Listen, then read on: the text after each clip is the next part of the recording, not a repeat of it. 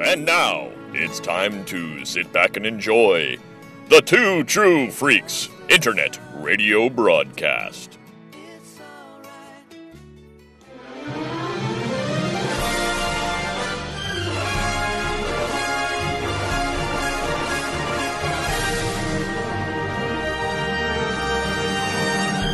"2018, Hope and Chris finish the last episode of Star Wars: The Clone Wars.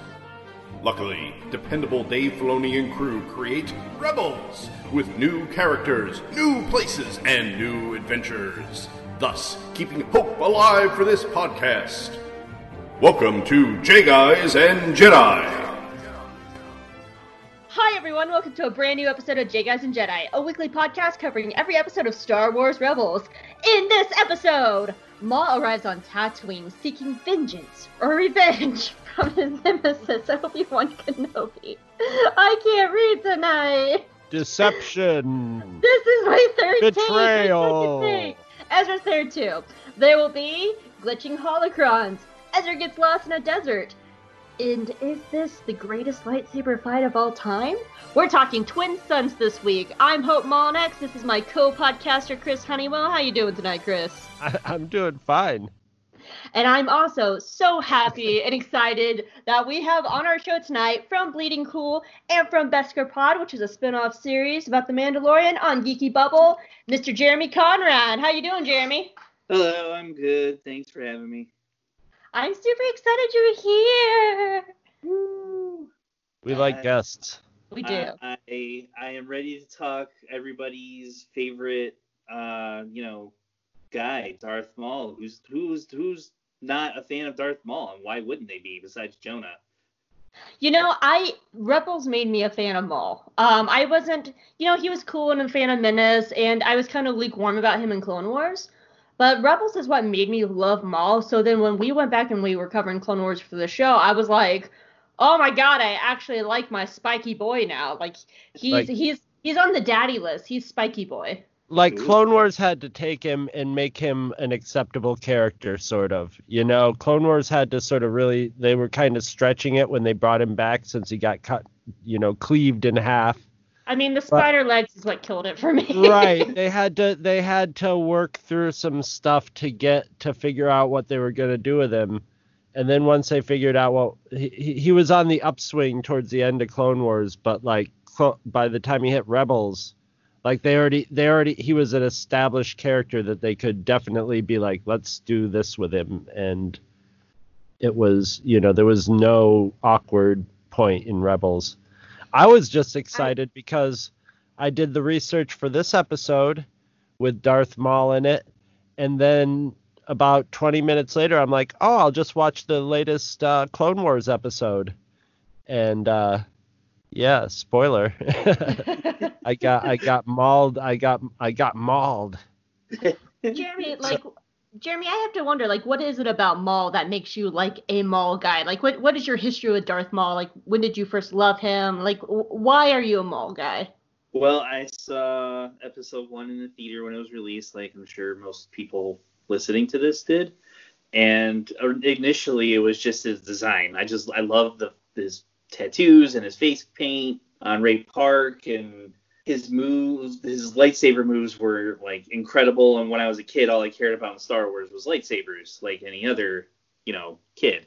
And he was just awesome. And I thought leaving the theater in 1999, I felt gypped like everybody else did, but at the same time, I never thought I'd see Maul again. And then when Clone Wars came out and Filoni and them resurrected him, I thought I was dead set against it from the get-go. As soon as they started foreshadowing towards it, I was like, I don't want this. As much as I like Darth Maul, and most of it was, I guess, because of Ray Park. I just respect Ray Park a great deal for his martial arts ability, and he's just a super nice, chill guy. And I met him a couple times, and I don't know, it just colored my opinion of the character, and I always glommed onto him. And then when he was resurrected on Clone Wars, it just was, oh, Sam Witwer's a boss. He's the best. There's nobody better than Sam Witwer. And now he's Darth Maul? What? And just everything that they've done with the characters since they resurrected him has just cemented his legacy to me as one of the, if not the best Star Wars villain there is. He is. Fight me. No, I felt exactly the way you did when they brought him back, and when they said they were going to bring him back, I was just like, oh geez. And then they did the thing with his brother and everything. So like it was like, okay, they're going to have a brother who's sort of like Darth Maul.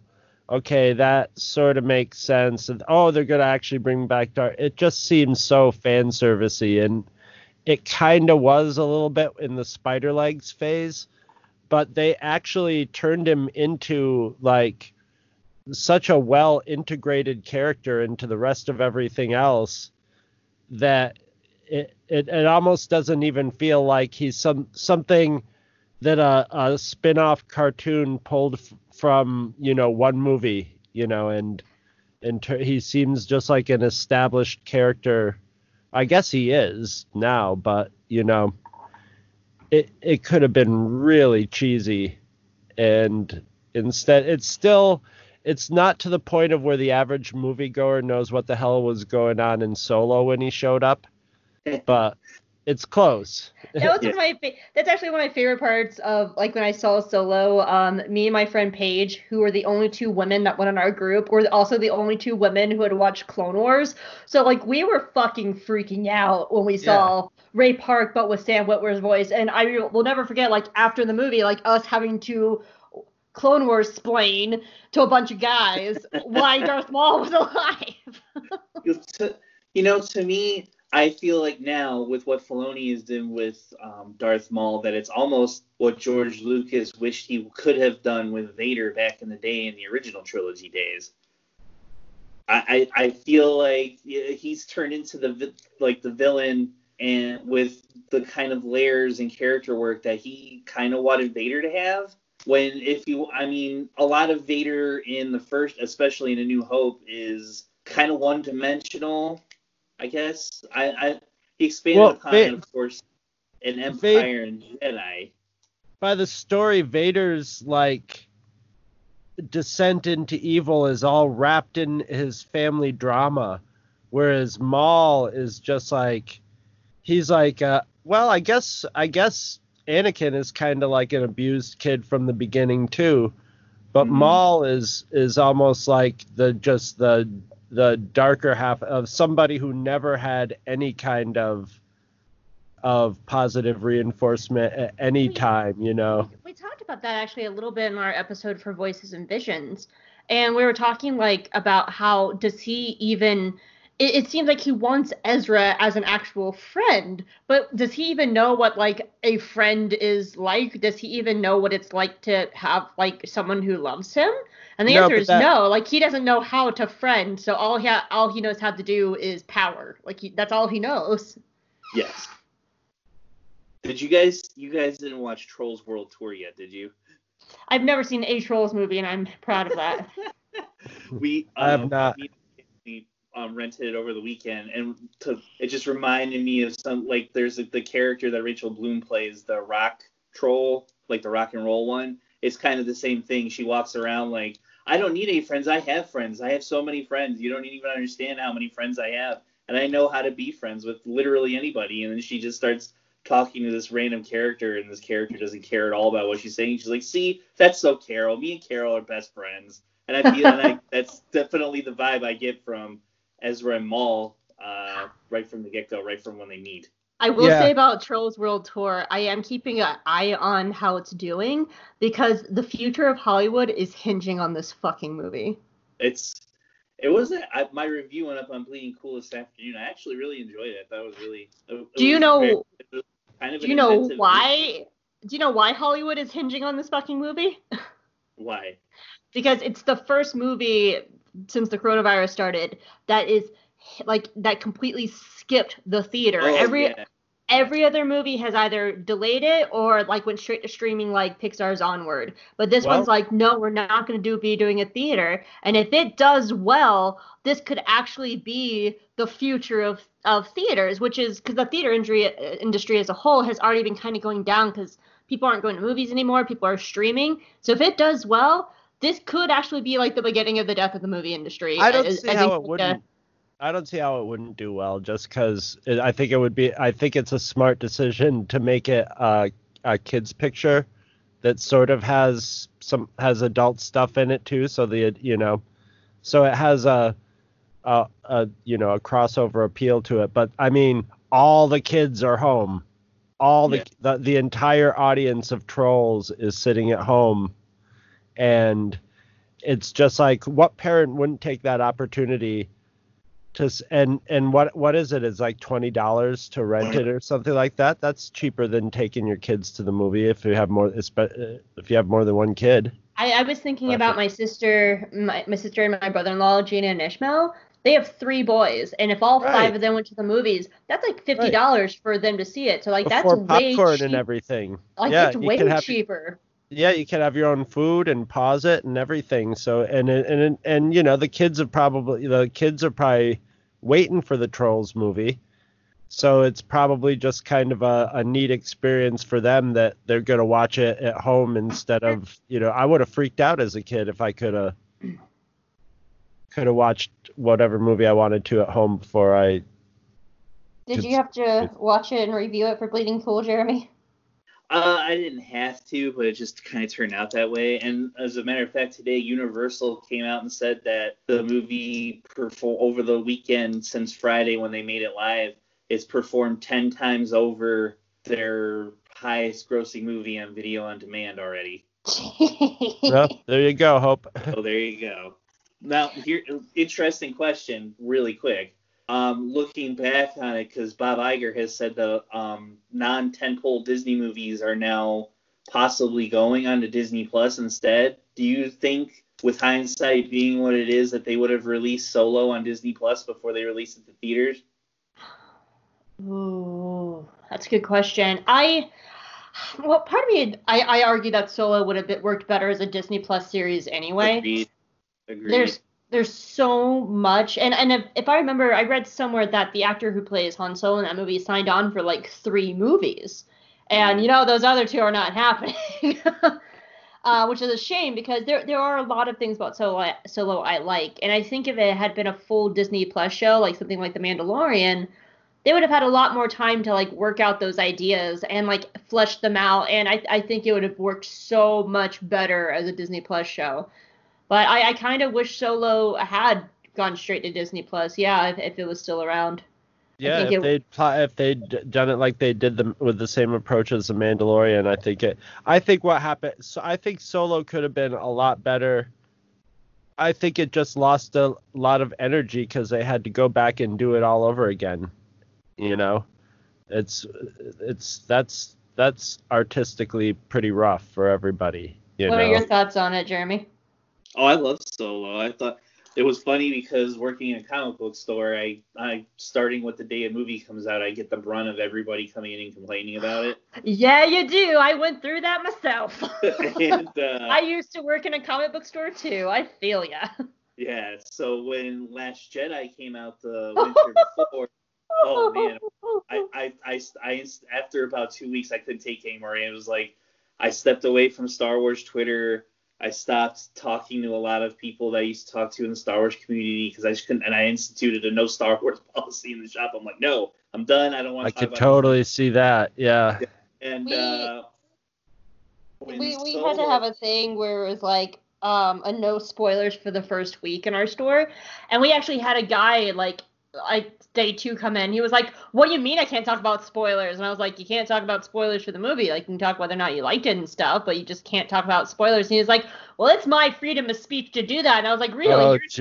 You're in a private business. I can ask you to leave. No, if people don't respect my spoiler policy, then I tell them to just get out and not come back. But anyway, when Solo came out, it was funny because all the people were talking about Last Jedi and like, oh, it's not the characters I love, and it doesn't feel like a Star Wars movie, and They come in, and I'd be like, so did you go see Solo? No, why would I go see Solo? I was like, if you went and saw Solo, it's pretty much exactly what you old guard wanted from a Star Wars movie.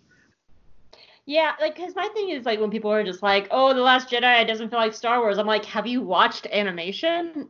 like, And like, 9 times out like, of 10, they're gonna say no. Yeah. Last Jedi screams Clone Wars and Rebels. Like, You it see, that's the thing is screams it got so embroiled in like culture wars and stuff, and I think what the real problem was a lot of the concepts and the just the way The Last Jedi played out.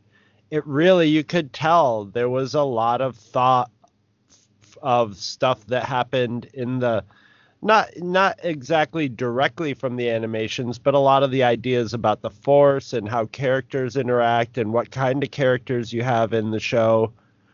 And so like watching it, I felt right at home with it. I was feeling a little, Canto Bright felt a little like the prequels to me, and then there were, and having little touches of of Clone Wars and Rebels in it was really nice, I mean, Ryan Johnson is on record, has gone on record saying that he met with the story group every week to make sure he wasn't stepping on the toes of other properties like the shows, the comics, and the books. And he also like worked with, like, asked Dave Filoni for stuff like the Mortis arc and wanted to watch that, and like wanted to like watch the High Force stuff from Clone Wars and Rebels and the World Between Worlds, just to make sure he was still in line with everything. And you can tell, and that's why when you look at Trash, you're just like, what happened? Yeah, that stuff sort of went out the window. I was sort of holding out in Tross for a little more prequel feels from it, but what are you gonna do? Yeah. What are you gonna do? Like Solo, I just prequel didn't vibes actively for this not episode. like it. I liked it. It just didn't it didn't set me on fire. I want to be set on fire. But I'm surprised it didn't do well. No, it didn't do well. That's right. Or it didn't just do not as well, but yeah. I got some great prequel vibes from this episode of Rebels. I was about to say, do you guys want to talk about Twin Suns? Yeah. I know we've got this perfectly awesome episode of Rebels in front of us here. What exactly does Twin Suns refer to? No, I'm just joking. No. If that was an actual question, I'd ask you to just hang up on me. Well, before we get into like the extra information and stuff like that, in general, Chris, did you like the episode? Yes. It could be the twin sons of the Force with Ezra and Luke. Jeremy, did you like the episode? Not as much as when I first watched it. I have to agree with you. Okay, good, because you know what I was about to say? If it wasn't for the final Mon Kenobi scene, this would be a sunny day in a void from Clone Wars. Yes, with way better characters though. Yeah. Without that part of the episode, though, probably would have been something completely different, right? Yeah, like there's literally no reason to go to Tatooine unless you're gonna do this story. Why? One of my points that I bring up, and which we can get to when we get into the notes of everything, is why even have Ezra? Why not let this just be a episode? Why even have? I kind of get it, but yeah, we'll get into that. Yeah. All right, you guys ready? We're ready. I'm ready. All right. Twin Suns is the 57th episode of Star Wars Rebels, and it was released on March 18th, 2017. It was written by Dave Filoni and Henry Gilroy, and it was directed by Dave Filoni. Some extra information for you. Old Ben Kenobi is voiced by Steven Stanton, who is also the voice of AP5 in Rebels. During Obi-Wan and Maul's final duel, Kenobi switches from his old Clone Wars stance to his Alec Guinness stance in A New Hope, and then to the same stance his master Qui-Gon Jinn used in The Phantom Menace. Maul tries to strike Kenobi with the same move he used to kill Qui-Gon, but Obi-Wan, of course, bests him. Early drafts of this episode had Maul experiencing visions of Savage Opress and Satine Cries. Early drafts also had Kanan going with Ezra to Tatooine, not Chopper. They wouldn't use a holocron to guide them, but it would instead follow clues left behind by Maul. The episode originally had a character named Muda Ngatu in it. Ngatu was fully designed prior to being cut from the episode. He was a merchant in a remote outpost that would tell Ezra some information on where to go next in his search for Maul. Friendly reminder that Luke and Ezra are roughly the same age, give or take a few days. The animation used for Luke at the end of the episode is Ezra's animation model. In Rebels Recon for this episode, they talked about how it was a rigorous discussion of whether or not they should kill Maul. They wanted to make sure that Maul's narrative was something that would fit the Rebels narrative and not just be something that the creators personally wanted to see. Dave Filoni said that they were the quote-unquote crazy people that brought Maul back. He didn't want to see Maul's demise in anything else other than animation. Henry Gilroy said that the script went through a ton of changes to get the Maul and Obi-Wan moment. Dave said that there were more deleted scenes from this episode than any previous Rebels episode, and this included changed stories and, as mentioned, cut characters. Pablo Hidalgo said that originally they were going to go to Mos Eisley, but when they started cutting away excess scenes and stories, Mos Eisley was one of the things that had to go. I'm actually really happy about that because we go to Mos Eisley so much in everything. Yes. They talk about that. Where am I? I lost my spot. Where am I? Okay, there we are. They talk about what Obi-Wan has been doing on Tatooine. Surviving there is a trial of its own, which is part of the reason why Kenobi ages so much in a relatively short time. They said that he's been deepening himself in the Force, learning the techniques that Qui-Gon taught Yoda in the final Yoda arc before Clone Wars was originally canceled. They compared the Obi-Wan and Maul fight to a brevity of fights in samurai movies, with Dave Filoni calling it an homage to the Seventh Samurai. It wasn't about how cool it looked or how flashy. It was about the genuine intention of this moment in the story and knowing as characters where these two men are in their lives. Kenobi and Maul have faced each other so many times up to this point that they know every move the other will make. So the tension is in the build-up as they run through every previous moment in their heads. One sort of funny side note, they were interviewing Sam Witwer, who is Maul's voice actor, and he was all like, yeah, it was really cool to come back to voice Darth Maul, and he kind of got quiet. He was like, this is probably going to be the final time I'll get to voice Maul. Flash forward to 3 years and Clone Wars is back, and he's voicing Maul in Clone Wars. I just had to laugh. And finally, in Rebels Recon for 0 Hour in next week's episode, Pablo Hidalgo cleared up a fan question about who Obi-Wan is referring to when he talks about the Chosen One, Luke or Anakin.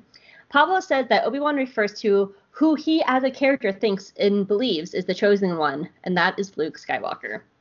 Hey, Jeremy, guess what? What? Have you met our third podcaster yet? I have not. I thought I was the third podcaster.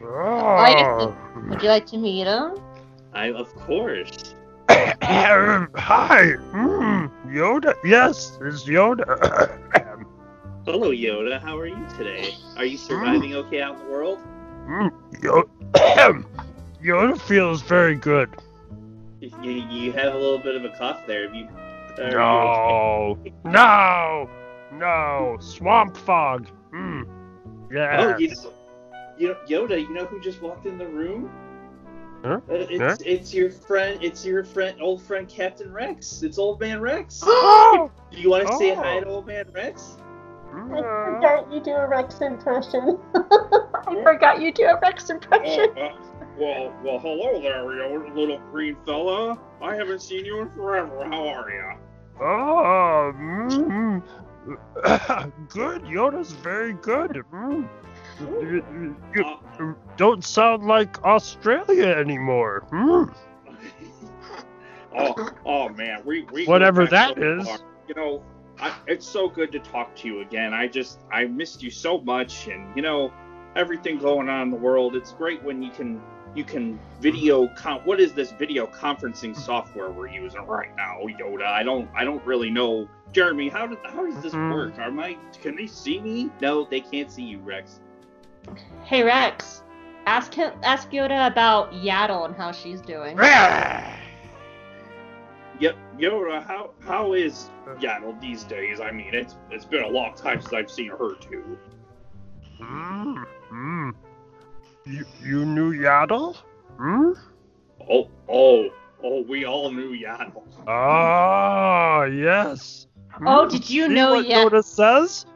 Did you Yoda know- says was true. Yes. So, did you know Yaddle or did you know Yaddle Rex? Oh, Yoda knows. A Not true as a soldier good. never tells. I told Fives to just, we're not going to talk about that night anymore. Rex, are you baby Yoda's father? To a blind bat. You know what? I hear Padme in the background. I gotta go. She's back now. If you read those floppy page books that the kids like, I gotta go. Goodbye. Oh my God, Yoda! I think Rex Did and not- Yaddle did something. Very That strange. Very that was strange. very Did not weird. look like Rex. Did not look like Rex to Yoda, but sounded exactly like him. Confusing. It's crazy. I can't believe he just showed up out of nowhere. He is not practicing social distancing correctly. Yoda does not practice social distancing either, does he, Chris? Huggy? Huggy. No. Who would ever turn down a Yoda hug? Don't do it! Don't do Give it! a It's full of big hug. It's full of See? STDs and bad decisions. Afraid Oh. Jeremy is not. Yes. Ooh, it's like the smallest, warmest blanket I've ever had around my legs. Soft legs.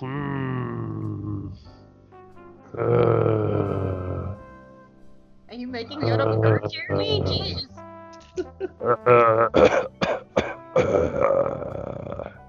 I think he's just gonna sleep in your lap now for the rest of the podcast. That's think he just- perfect. I think can he stay just here. dozed off. I'll just rub the top of his little head. Oh man, we need you here regularly. You're the only one who's calmed him down yet. I mean, he hit on Jonna's mom when Jonna and Maria were on the show. He climbed right in her well, lap. Who wouldn't love Jonah's mom? Come on. I absolutely forgot that you did a Rex impression. So that was wonderful. Thank you.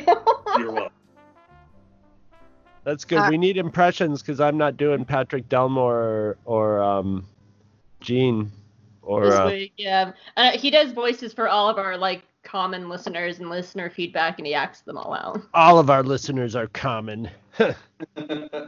But we don't do feedback on guest episodes because this will probably run longer. So, Yeah. all right, you guys ready to get into this? I'm Yeah. ready. All right, Act 1. Act 1. Acting. We open on Tatooine, where Maul is wandering around going, "Ugh, this is the worst beach in the world! Where's the ocean? Ah!" And he's turning into a crazy person, talking to himself, and saying how he can feel that Obi-Wan Kenobi is nearby. And he screams, "Kenobi!" in a gut-wrenching shriek that just had to kill Sam Witwer's voice.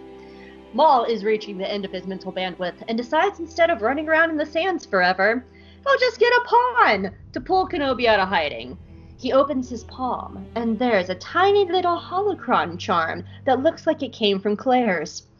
And somewhere across the sands of Tatooine, Obi-Wan sits in his house, having a lovely morning. He's enjoying his sand tea, about to eat a nice breakfast, when he gets a chill up his spine, and he's just like, why do I feel like it's about to be a really bad day? And then the title card pops up, and we go to Adelon Base and go into the Ghost. Ezra and Zeb are in their room sleeping. Ezra's in his pajamas, and come on, Rebels team, you couldn't give Zeb some cute Jimmy Jams? Though we all know that Zeb probably sleeps in the nude. Never mind. Probably. That's when we discovered that Lasats have retractable penises, because everyone in the show is a Ken doll. No one has penises in the show. Everyone's a Ken doll. Kanan. We haven't. Say we what, haven't. Jeremy? Kanan definitely has a penis, and he definitely knows how to use it. Yeah. But where is it? Well, that's the thing is, we have definitely not we have not determined what the genital configurations are in this galaxy, apparently. Oh, yeah. I still say that Grand Inquisitor is ribbed like a gas station kind of handle thingy. Anyway, Zeb is having lovely dreams about his boyfriend Callus. Ezra is awoken by the sounds of James Arnold Taylor. He hears Obi-Wan's message from Kanan's holocron playing in another room on a creepy repeat. Ezra goes into Kanan's room and sees the message. And then the Sith holocron starts to glow. And Maul's voice comes out of it going, "Hey, apprentice! I may or may not be on Tatooine, murdering Obi-Wan Kenobi. Bye!" And Ezra turns and there's Kanan in the doorway. They take this info to General Hera Space Mom Syndulla, Grunkle Rex, and Commander Sato, who probably should also have a nickname, but he dies next week, and if we haven't given him a nickname by this point in Rebels, it's too late now. Everyone asks Kanan what it all means, and Spaced Out is like, I don't fucking know. I just kind of wing it with this Jedi shit most of the time. And Grunkle Rex, my dear Grunkle Rex, wants to believe that Obi-Wan is more alive than anyone else in the room. He's all like, "Look, I lost Anakin and Ahsoka, and I would love to have Kenobi back.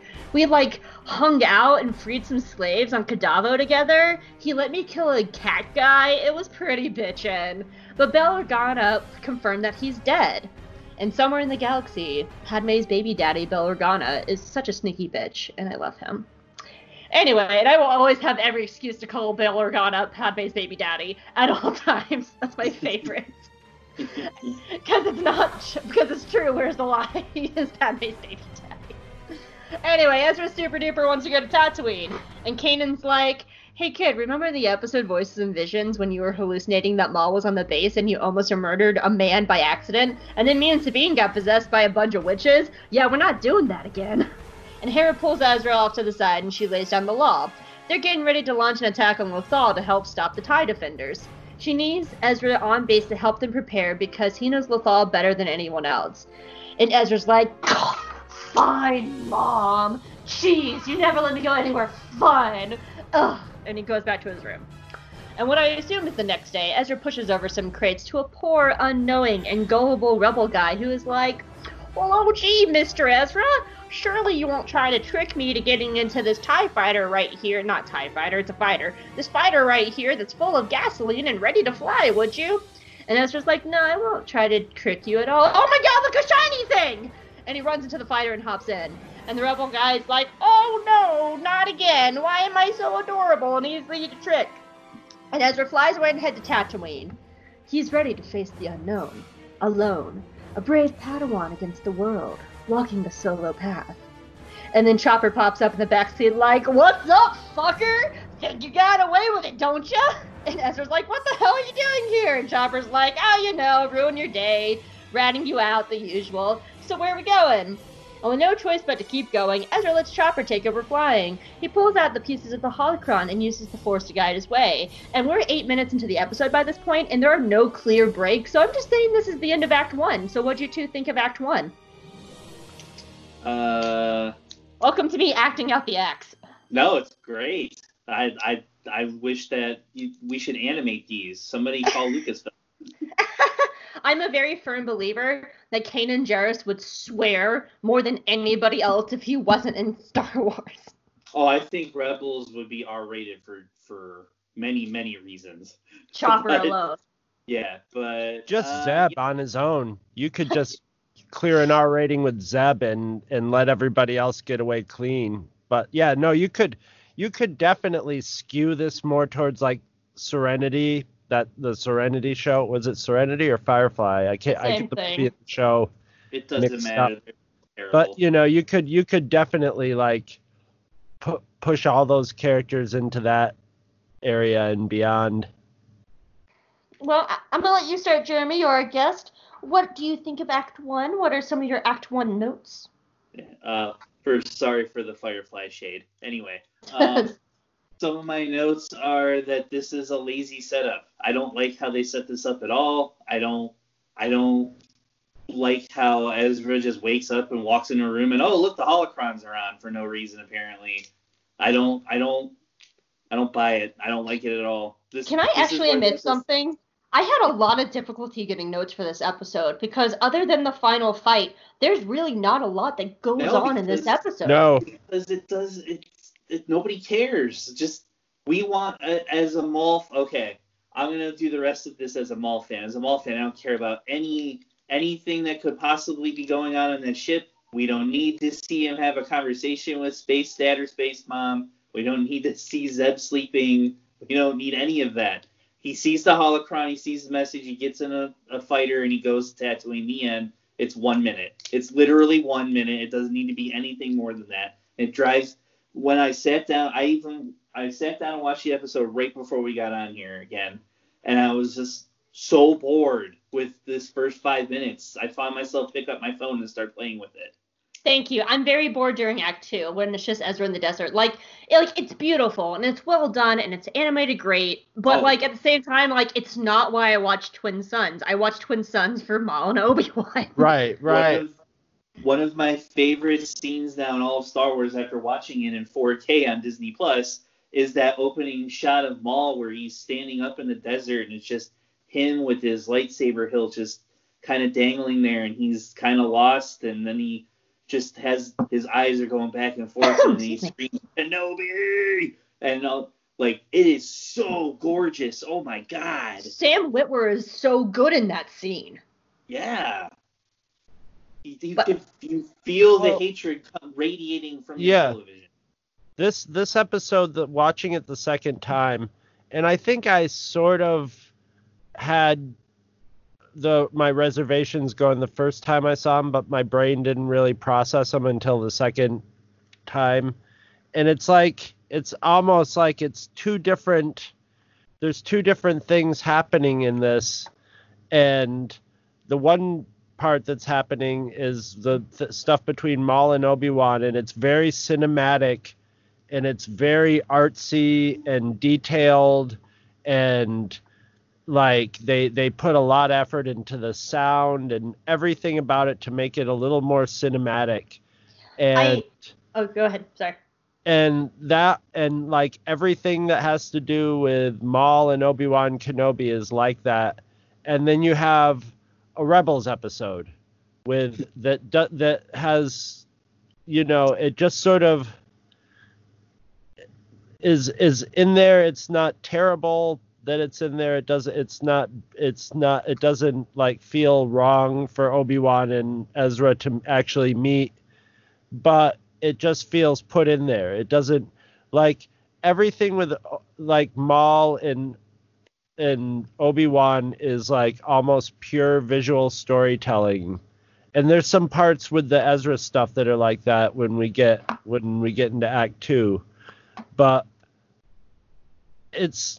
they could have they didn't need any more story.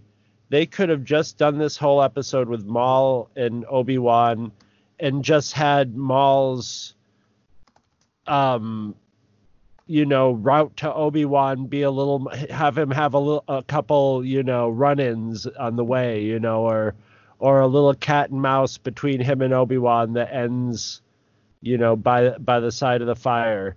And that would have been this beautiful, visually story told episode, kind of zen, and but the Rebels characters just seem kind of like an intrusion into it. The only one I really like is actually Rex, because he's the only one that actually probably does care about Obi-Wan, because we know from A New Dawn that Kanan met Obi-Wan one time, and Kanan's the reason that Obi-Wan uses the beacon at the end of episode 3. But that's the only real time that we know that Kanan and Obi-Wan had any interaction together. But Rex has seasons upon seasons of this. I would almost I would love to almost see Rex go along with Ezra instead of Chopper, because Rex his knees couldn't take the desert. What? Say that again. I'm sorry. His knees couldn't take the desert. But emotion, he has the only one, the more I thought about it is that, I have a note in Act 3 about this, is that nobody tells Rex anything. Ahsoka, I don't think ever tells him that Vader is Anakin. And nobody tells Rex at the end of the episode that Obi-Wan's alive. And so, no one's telling Rex anything. And he's the one that has, the emotional one in this. And, that's one of his last connections to Clone Wars. I would almost want Rex to go along, because that's his closure as well of somebody from his past. And he's lost everything, too. And I could almost see him like want to go along, but then that's an entirely different storyline of like him seeing Obi-Wan again and him being Well, like, yeah, that would take away from the Obi-Wan and Maul yeah, story too much, you know. I think it's a just better double-edged to take sword everything. of like it's a double-edged sword of it because there's so much they could be doing, but like really the only thing that matters is if it's 22 Obi-Wan and Maul. minutes, if it's 22 minutes and it's Obi-Wan versus Maul, finale of the grudge match started in episode 1, take the whole 22 minutes. It's okay, you know. That is my entire Act 2 note, is whether or not Ezra's even necessary in this plot. Yeah, no, he is not. He is not. Did you have any other Act 1 notes, Jeremy? I don't. I was just, you know, I agree with a lot of what you guys are saying, and as you know, Maul became a Rebels character. And that's one of the cool things about him as a character. He's a chameleon. He was a small part, but a big, major part of the overall Star Wars lore in Episode 1. He became a Clone Wars character in Clone Wars. And from his first appearance on Rebels, he became a Rebels character. So I don't buy into the whole, you had to have Ezra or Chopper there because it's an episode of Star Wars Rebels or blah, blah, blah. Right. Maul is, at that point, a Rebels character. Yes. You're finishing his story in Rebels.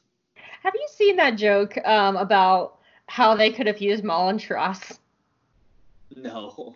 So the joke is, it's a long comic. I'll see if I can find it to send it to you later. The whole thing is like up on the top, like everyone, like all the Jedi are like, Rey, we're here with you and stuff like that. And Ben Solo's at the bottom of the pit, and like Maul comes up. He's like, let me show you how to climb up out of pits because this is my thing. And he's like, I know, it's great. Well, Chris, did you have any other notes for Act 1? Yeah, no, I liked how artsy the opening was, and I like that if you put a Jedi holocron and a Sith holocron, they'll sort of fight like two Furbies. They'll just start sort of yelling at each other, you know? I tried that at Galaxy's Edge, and it did not work, and I got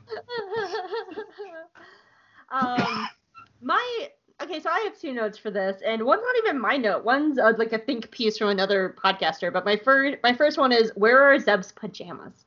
I want Zeb to have pajamas. If not, then I want Zeb, like, you gave Ezra pajamas, give Zeb pajamas. He needs to have cute Jimmy Jams. They have to be matching.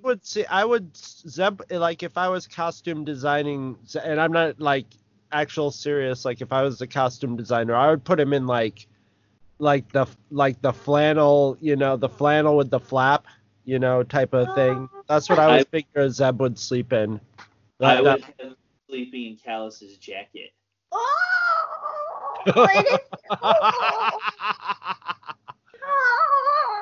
He just holds that like Linus holds his security blanket when he sleeps. How cool! And he sucks his thumb too. How cool would that not have been? That would have made Hope very happy forever. She would have probably had to retire right after that. It'd be like the Pimpo jacket thing.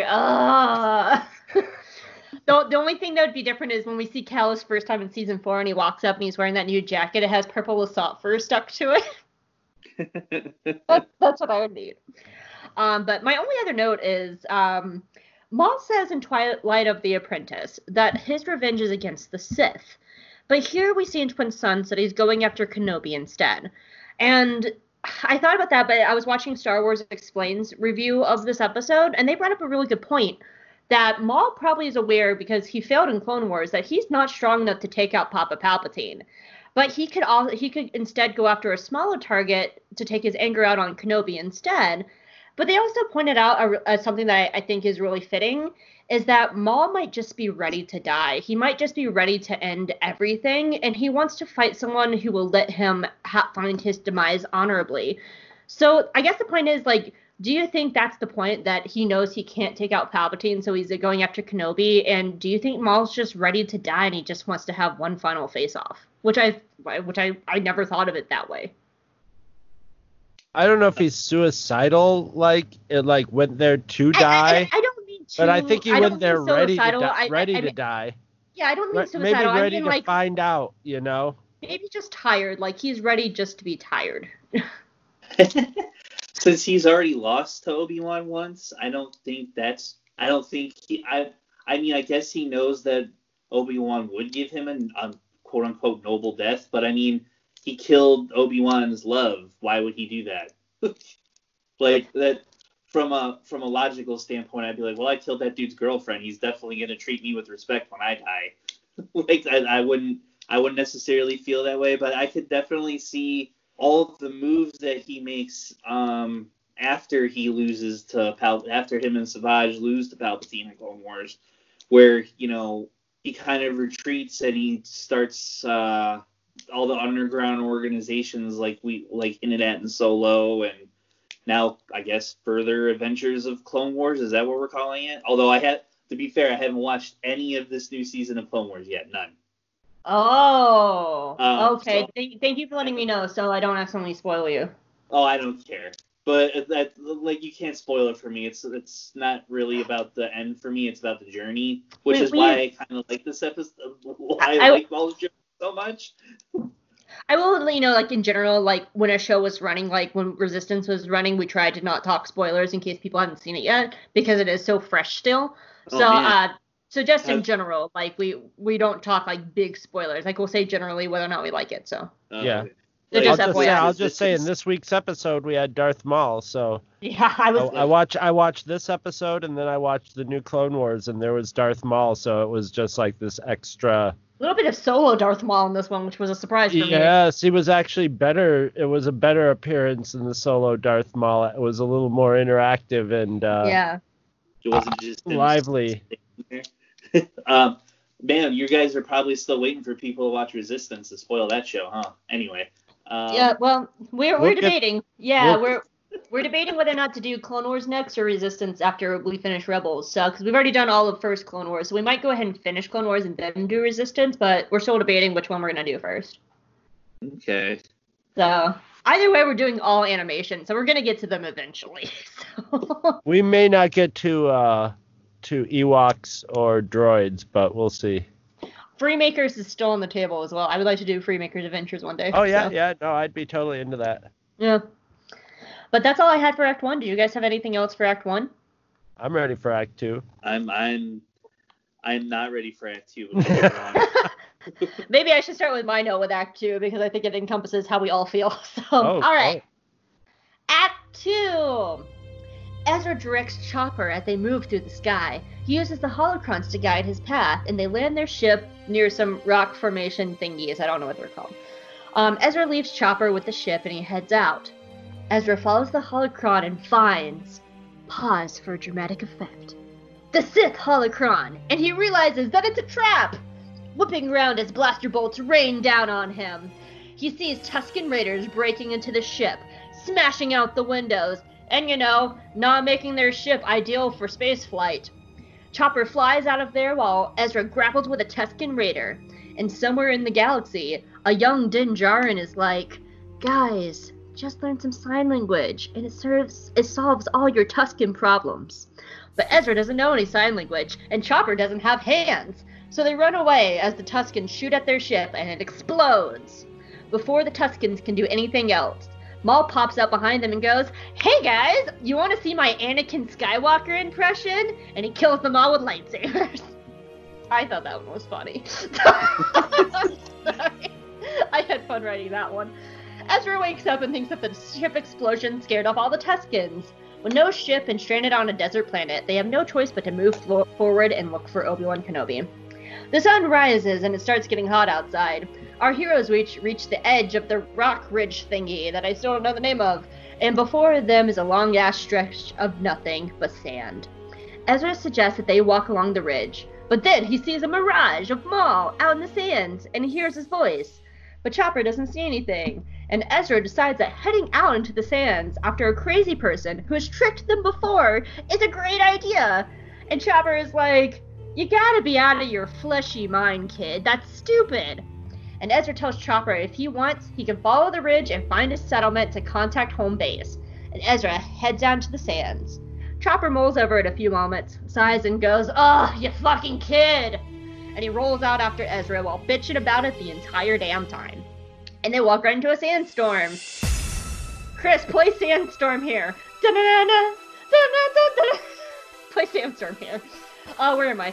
Ezra hears Maul's voice telling Ezra to feel pain and sadness, to make Obi-Wan come after him. Actually, don't play Sandstorm, Chris. We've already used that in the show. I probably shouldn't use it twice. It's already playing, Hope. It's already playing. It's too late. It's all right, too late. Everyone dance to Sandstorm.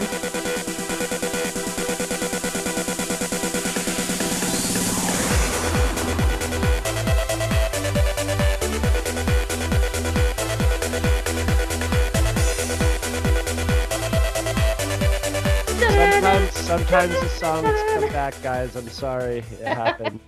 Pretty sure we've used a few Beyonce songs a few times. Ezra grits his teeth and tells Chopper to keep moving.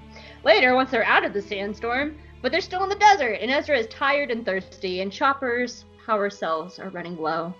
It's a sad little showing. Chopper sputters on his last curse word, and he limps and shuts down. And Ezra panics because now he's alone in the desert with no idea what to do. He hears Maul's voice taunting him over and over about how Obi-Wan is dead, and it's all Ezra's fault. And Ezra swings at an image of Maul and collapses. And just as he's passing out, a gross, moldy, smelly old man in a hooded figure arrives and stares down at Ezra as he passes out. What'd you think of Act 2?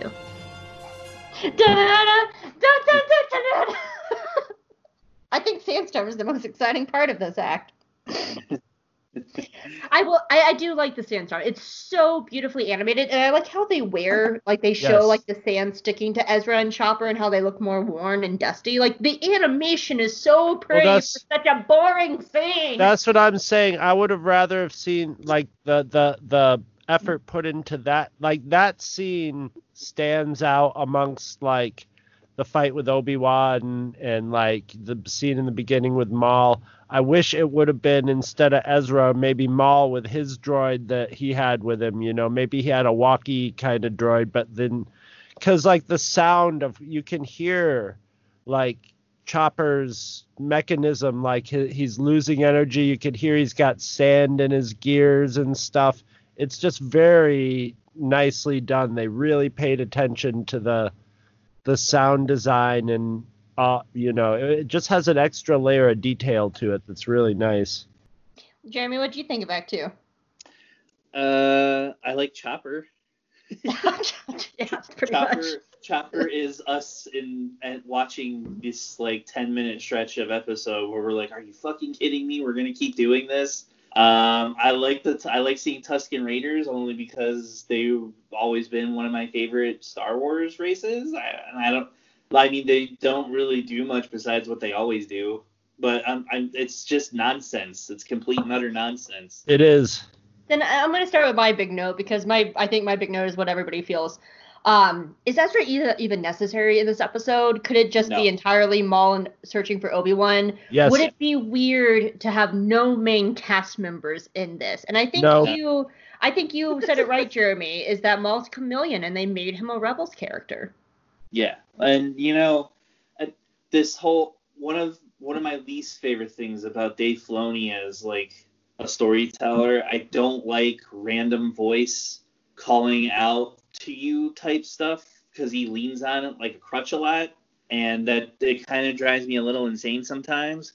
And this whole 10 minutes is nothing like what is Ezra even, what are they even trying to accomplish with this? He's not, like you say, he's not learning anything. He's not getting anywhere. He's literally just wandering around aimlessly with nothing to do. Like, just basically second guessing every choice that got him to this. He's like where he is with Chopper going, yeah, you moron, why are we here? Yeah, he's filling in time till they can have him at the fire with Obi-Wan Kenobi, basically. It wouldn't bother me as much about the whole Maul calling out to Ezra if they didn't already do it in the season 3 opener, right, and in Voices and Visions. Like that's how Maul gets Ezra, and this is the third time we're seeing it, so now it's just getting repetitive. Well, that's what I was saying. It's like, and he does it in Clone Wars. He does it in other parts of Rebels with other characters. He's done it in Avatar, like it's a crutch that I wish he didn't lean on so much because it loses all its meaning once he does it so many times. Yeah, it's like fool me 3 times, shame on me times 2 or whatever. I don't know. But it's pretty bad. and Kanan says as much. He said, "Yeah, it's Maul. Yeah, the guy who tricks you every time that you get a Skype call from him in your brain, you know." I know, and I think I understand what they're trying to do here. They're trying to complete Ezra's story with Maul, and I understand that's what they're doing it. They're just not doing it well. They're trying to round out that emotional story of Maul and Ezra, but the thing is like it's not needed because, as you said, because that's the other half of my note, Ezra's not having any character growth. Like, the big lesson is that he should have listened to Hera and stayed with his family. But he's learned this lesson like 12 million times over in the series. Like, that is Ezra's story. And it has nothing to do with Maul. Yeah. That's what's so frustrating at the end, because he gets back and Hera's like, "Whoa, did you learn anything?" And he's like, "I learned that my family's important." I'm like, what the fuck did that have to do with anything? It should have just been like, Maul's dead. That's it. You didn't have to learn a lesson. Like, and I think that's what's so frustrating. And it dawned on me, and this middle section reminds me so much of A Sunny Day in the Void from Clone Wars. It's better written and better animated than A Sunny Day in the Void because Wack and Gascon just never need to appear in the light of day ever again. But it's still the same thing of nothing is happening. Ezra's not learning anything, and it's just boring to watch. It's so boring to watch. There's only one thing that like I think is that I liked about Ezra being in this, but it's in part 3. And it's not, and it has nothing, and it has actually nothing to do with like Ezra's real story arc. It was just sort of a nice little detail that I noticed, or maybe even read into or whatever. But like, yeah, it's, and the thing about it is that when you're watching it, it actively like kind of is like gears grinding, because you're like, I don't want to see this. This isn't, you know. I'm not here to see this. It's not doing anything. It's just like, come on, why are we spending time with Ezra doing something when we could have, you know, I mean, this is years before The Mandalorian, but you know, The Mandalorian could spend 5 to 8 minutes of scenes of just Maul wandering the desert and do it like a, you know, mystical kung fu movie crossed with a Western, and just have this whole quiet Zen thing of him and Obi-Wan slowly moving together and it would have been amazing. And so like the whole time this is going on, you're just sort of like, please. Yeah, like that's the question. Like, why do we watch Twin Suns from Maul and Obi-Wan? Well, it's like you said in the earlier notes, like they deleted the whole thing where he saw Satine and Savage and all that. Why would you do that? Just center the episode, or like you said, around Maul and Obi-Wan coming together, and he could be the one that falls over in the desert, and he starts hearing their voices and stuff because they're ghosts that he carries with them. The only reason why I can see that would be cut is because this was the first show under Disney properties, so there's probably people watching this who did not watch Clone Wars, and so that would. I agree. But like that's the only reason why I could see them not doing that. But why not? Yeah, like that's my biggest pet peeve in storytelling. It's like, well, I didn't see the other ones. Oh well, that's not. Here's the thing about that though, is even the people who are like, I don't quite know what's going on there. You know what they do? The first thing you do is 2 minutes later, you're watching a 15-minute YouTube video where somebody's explaining. Yeah. What's the history of Darth Maul, so you know you can find that information very easily, and most people do, you know. So the storyteller, don't worry about it and just be like, hey, if you don't know what the fuck's going on, it's okay. You can watch this and just let the story do the work. That's actually what I love so much about Solo and Rogue One. When it comes to Maul and Saw Gerrera, they didn't have to explain that Saw Gerrera was a Clone Wars character. He was just part of Rogue One. They didn't explain how Maul came back in Solo. It just was there. And that's what I liked about those. Well, Maul, Maul was definitely just sort of there. Maul was a little more confusing, I think, than Saw Gerrera, because people remember seeing Maul before. Like, if they hadn't watched Clone Wars and Rebels, they wouldn't know who Saw Gerrera was. But it didn't matter, because he was just another character who showed up and did his part. So you didn't have to know what his history was at all to have him work in that. Whereas Maul was just sort of a cameo that showed up.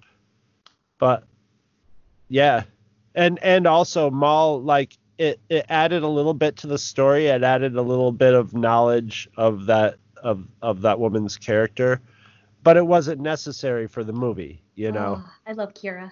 I actually just thought of something that would be fun. And we'll go around the table and do this, and I'm springing this on both of you guys, so you guys don't have time to prepare. So lightning round. Excellent. We'll start with you, Jeremy.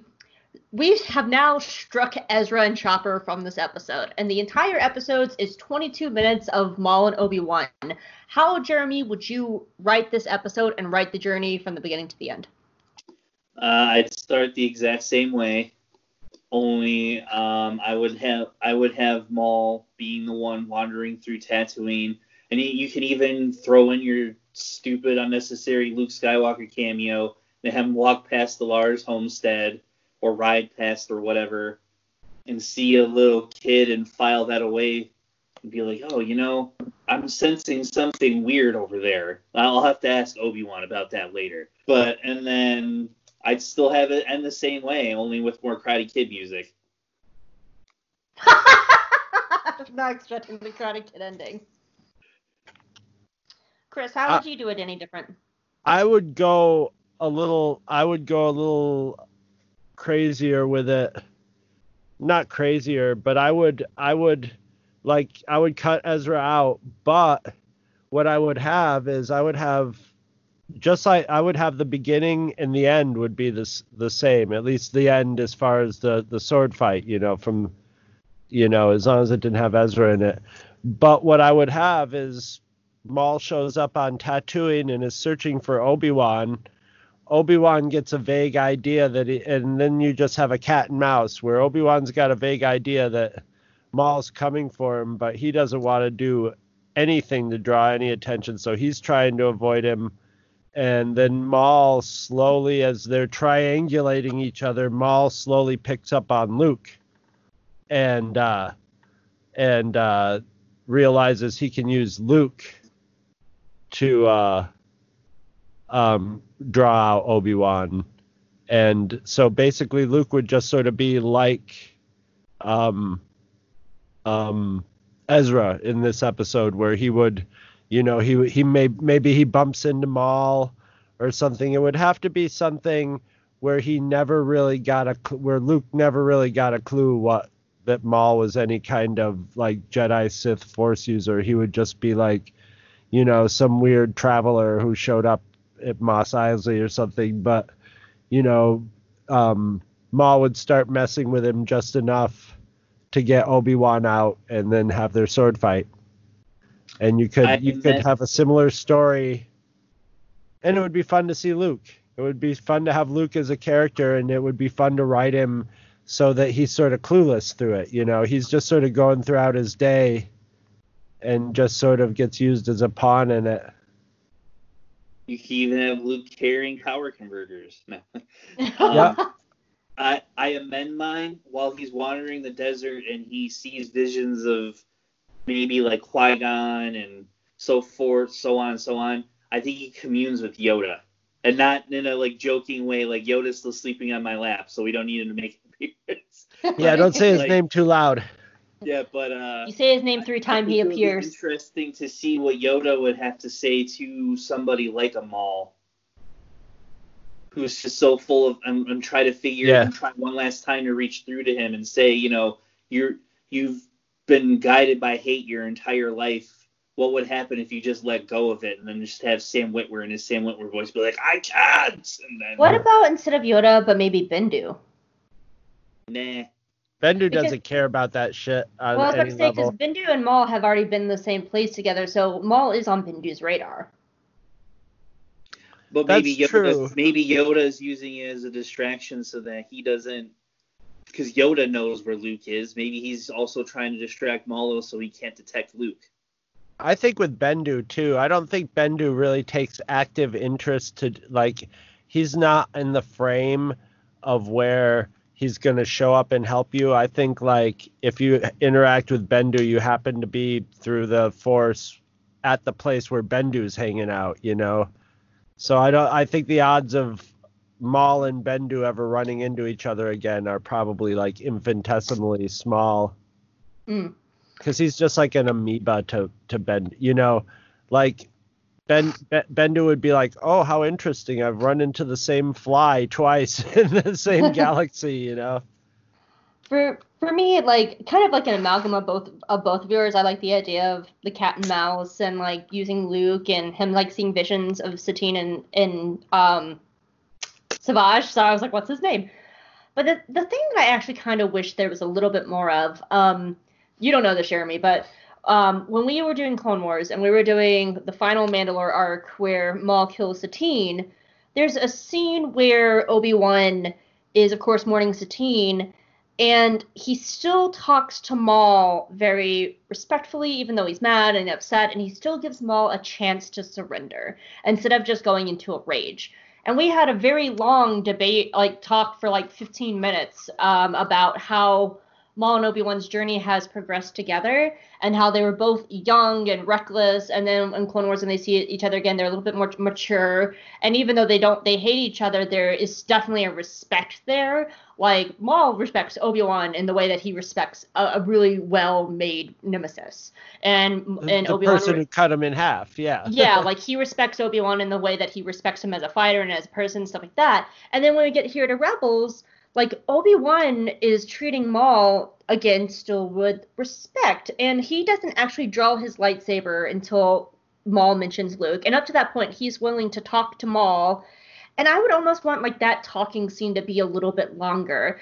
Like, and have Obi-Wan just being like, what is the point of this? Like, we've been doing this now for 30 years, and neither of us are getting anywhere. Why are we still doing this? Like, we are both relics of a time that is not even here anymore.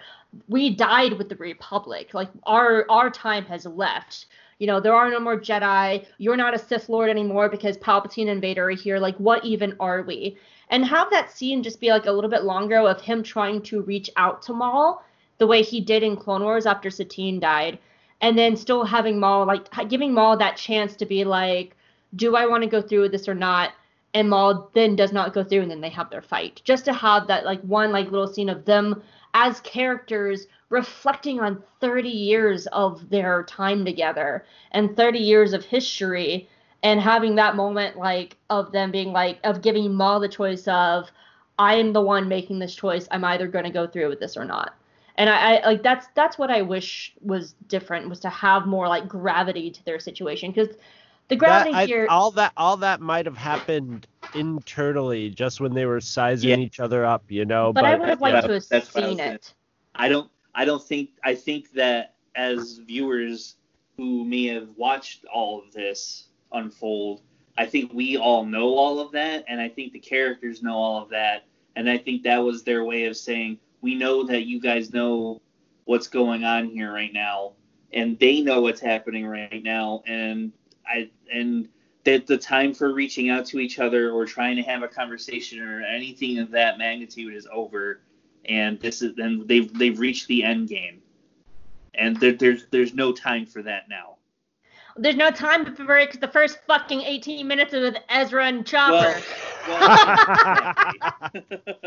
Correct. Yeah, but that's all I have for Act 2. Did you guys have anything else? No, God, no. All right. Wrap this puppy up. Yeah, no.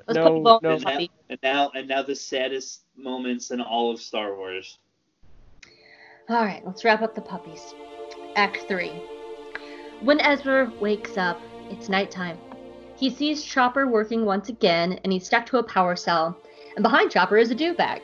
And Ezra gazes across the fire, and there's Obi-Wan Kenobi. And Ezra's like, oh my god, it's you! I found you! Okay, be cool, Ezra. Breathe, Ezra. It's just, be cool. Cool. Master Kenobi, there's so much I wish to tell you. First of all, Rex is high and he misses you. Second, Ahsoka Tano may or may not be dead. It's kind of unclear at this point. And third of all, and Obi-Wan cuts in going, you don't need to warn me about Maul. I know he's here on Tatooine. We got this sort of like 30-year-long good guy, bad guy rivalry thing going on. I cut him in half. He killed my girlfriend. It's a whole thing. Anyway, when you feel up to it, you can just go on your way.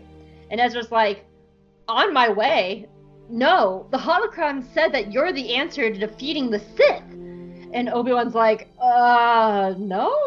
Yeah, I don't think that's right, kid. I'm not the chosen one. I'm just protecting the chosen one. So you just want to, like, fuck off and leave now, kid?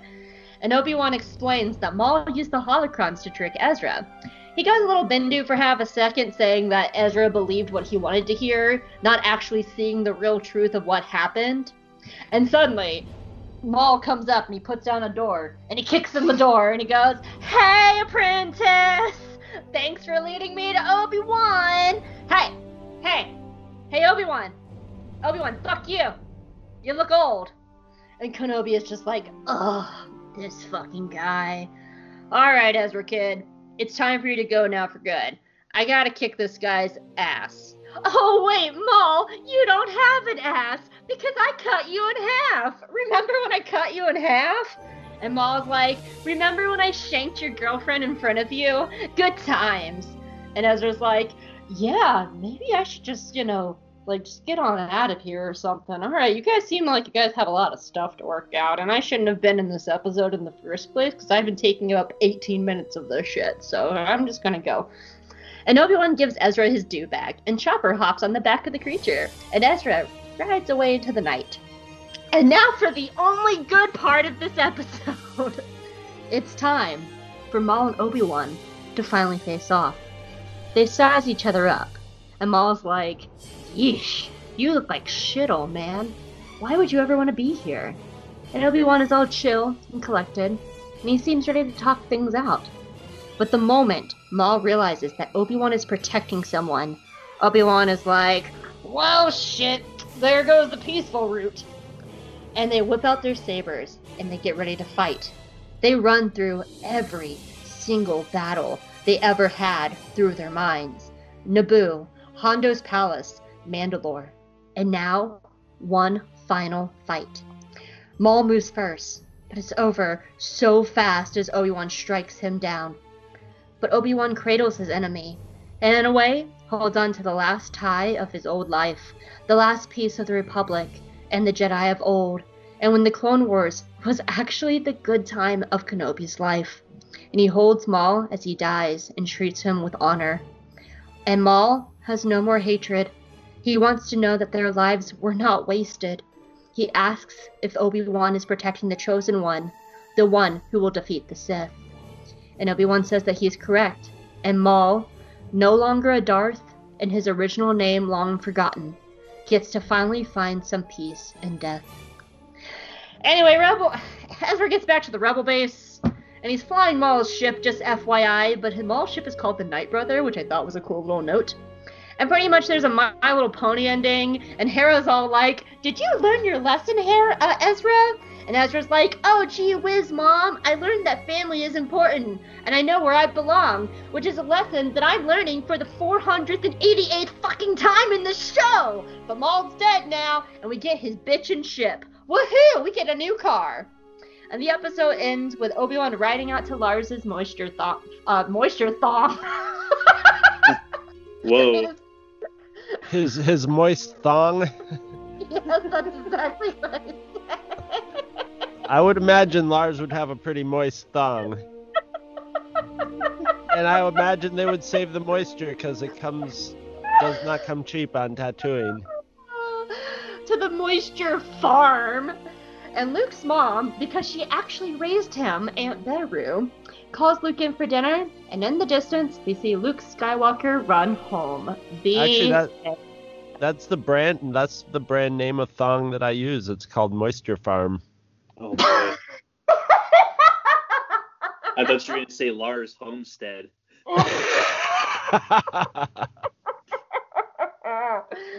All right, you guys. They're actually a good part of the episode. That's how they make the blue milk. They dip the thongs in water. Dude, that's what episode 10 is going to be about. Ray's stuck on Tatooine, moisture farming thongs. It's fun.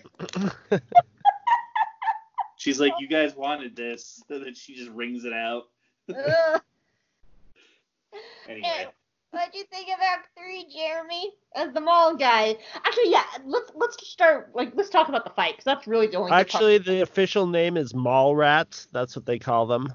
Oh, but No, it's not at all. It was bittersweet. And then what kills me about this episode was that going into it, I mean, in another universe, in another galaxy, there's the shock ending where Maul defeats Obi-Wan, and everybody in their living rooms is like, what the fuck just happened?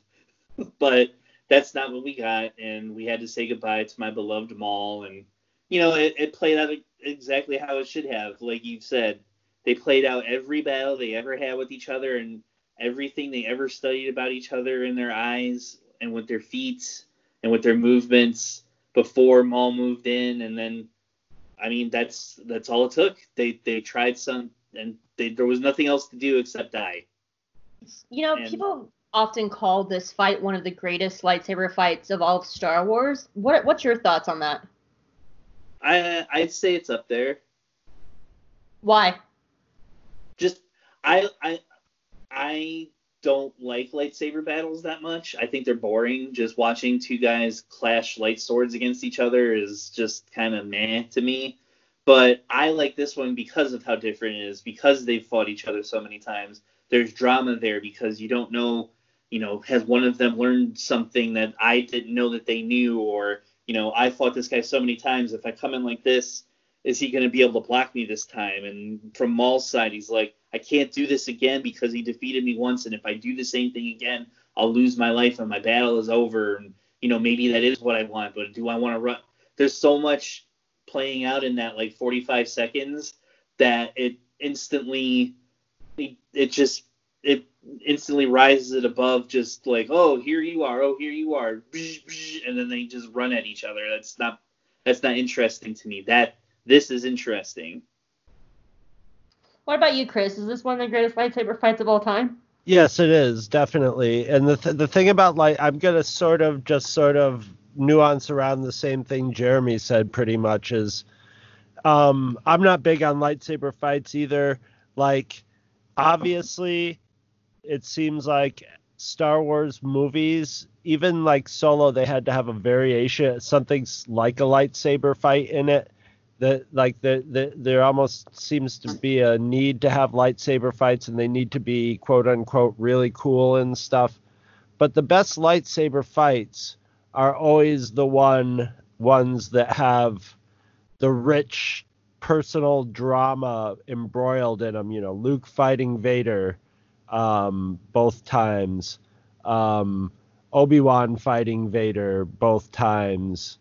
This fight, ones that are just sort of like the Ahsoka Vader fight of Twilight of the Apprentice. Yes, where it's there's a drama. In The Force Awakens, that first fight with Kylo and Rey and Finn is their personal dramas are all being acted out, and it reflects the emotional things going on. And this one is even more refined because everybody after the prequels and, all the stuff where you saw the Jedi at the height are just like, man, that fight with Vader and Obi-Wan in Star Wars is so boring, and because and this fight goes a long way to sort of retcon that by saying sometimes there is a fight that's more like two samurai, where they there's a sort of in battle fight, and then there's this one that's more of a almost has a ceremonial aspect to it in the way that it plays out, and it's amazing, and it sort of reminded me a little bit of the ending of No Country for Old Men, whereas, not to spoil it, but it's a very abrupt ending where you're just like watching along and you're like, oh, it's over. And this one, they do a little parry and you're like, okay, here comes a fight, and then it's over, and then you realize what happens, and then your brain puts it together, and that's just great visual storytelling, So yeah, I definitely think this is one of the best. It goes right up there with all the best ones, I'm gonna say yes to everything you both said. I'm gonna add one more thing to it. The thing of what I like about this was after I found out that Obi-Wan used Qui-Gon's stance and Maul used the move he used to kill Qui-Gon, because that brings their 30-year history full circle. They started in Phantom Menace with Qui-Gon's death and Maul killing Qui-Gon, and that's what made Obi-Wan fight Maul. And now we've come full circle. They've done every other battle under the sun, and they come back to Phantom Menace. And they do the moves. The two moves is what made them come together in the first place. And it's a very poetic full circle that brings these two back to their origins. They're communicating with the moves almost like they were sign language or something by doing that, They're almost talking to each other. And actually him doing the Qui-Gon one is almost like him almost signaling that he's willing to die, because we know the outcome of that, Mm-hmm. Obi-Wan was established as like lightsaber fighting was, he was a better lightsaber fighter than Qui-Gon. That wasn't Qui-Gon's thing as much. And so, he took out Maul where Qui-Gon couldn't. So him going into Qui-Gon mode was sort of, it almost seems like it's almost asking Obi-Wan to put him out of his misery. Jeremy, you're the Maul guy. I'm just sad thinking about it all over again. You're the Maul guy. Why do you think Maul tried the move that he... Hope. Yeah? They call them Maul walkers. Oh, man. My comic shop is in a mall. Ooh. Mine was too. Isn't it the worst? Because you have to go by mall hours. Yeah, it's not. Oh, that should be your podcast. The Mall Walker. Mall Hours, starring the Mall Walker. Oh, I love it. But Jeremy, I wanted to ask you as the Maul guy, like, why do you think he tried the move on Qui-Gon, the move that he used to kill Qui-Gon on Obi-Wan? Like, why do you think he went that route? Well, for one, it worked. That's a very valid point. That's true. And then, I mean that red barrier that Obi-Wan's behind is kind of maybe he didn't see it. No, I'm just joking. At the end of the day, kids, like I said, it boiled down to, okay, we fought each other so many times. Is there anything that I can do right now that he hasn't seen before, or he hasn't seen from me? And when you run out of options, then, you're like, okay, Hail Mary time. And I think that what you guys were talking about is right. I think that he tried, they went back to what started everything, and then it just didn't work this time. Yeah. And maybe he was kind of asking Obi-Wan to put him out of his misery. Maybe to defeat him and not kill him, but maybe he was just like, these metal legs are getting clanky, and I can't move like I used to. I got this one last shot here to do something that I've always wanted to do, and someone I've always wanted to defeat, and would be a feather in my cap that for my purposes and my personal interests would, I would greatly appreciate besting this enemy. And he threw a Hail Mary out there and it just didn't work. And that's why at the end, I think that's why he was finally able to let go of everything. He was like, okay, I gave it my best shot and I can't do it. What do you think of that, his dying scene? Because, like, Obi-Wan could have been like, all right, bitch, bye, and he walk off and, like, leave him to die, but, like, he comforts him. That's not Obi-Wan, and maybe Obi-Wan was like, maybe Obi-Wan has had a few years to feel bad about just sort of walking away from Anakin and chucking his lightsaber at him and and just walking away, and was like, you know, and maybe he was like, this was an honorable fight. I'm gonna let this guy die with honor, you know. And Yeah. I mean, Obi-Wan always seems to be just generally, you know, kind of kindness is sort of one of his things. He's a civilized Jedi. Yes. And that's then. I mean, it's kind of like, you know, the British in him.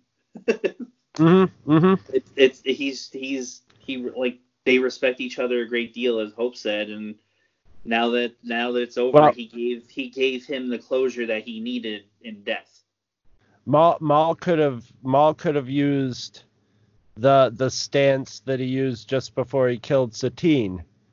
Yeah. Just to piss off Obi-Wan, but he didn't, you know, or something like that, you know. Not that the stance that killed Qui-Gon is any better, but well, maybe just a little. Yeah. So I don't know. I think that in his last moments he was just kind of like, you know what? Okay, this is over. I wish it wasn't Obi-Wan, because then he could have killed him. He'd still be alive. I wrote my feelings when I wrote my review. I think the reason that Obi-Wan treated him so well is because Maul is really one of the very last connections to his past. And I never really thought about it before until I was listening to another podcast called Lousy Beautiful Town, and they were reviewing kind of the first episodes of the Clone Wars, and they brought up a good point that the Clone Wars is actually the good times for Anakin. That's the good times for Ahsoka, and that's the good times for Obi-Wan. It is kind of crazy to think about that. This war was the best time of their lives, but it really was. Like, that was the only time.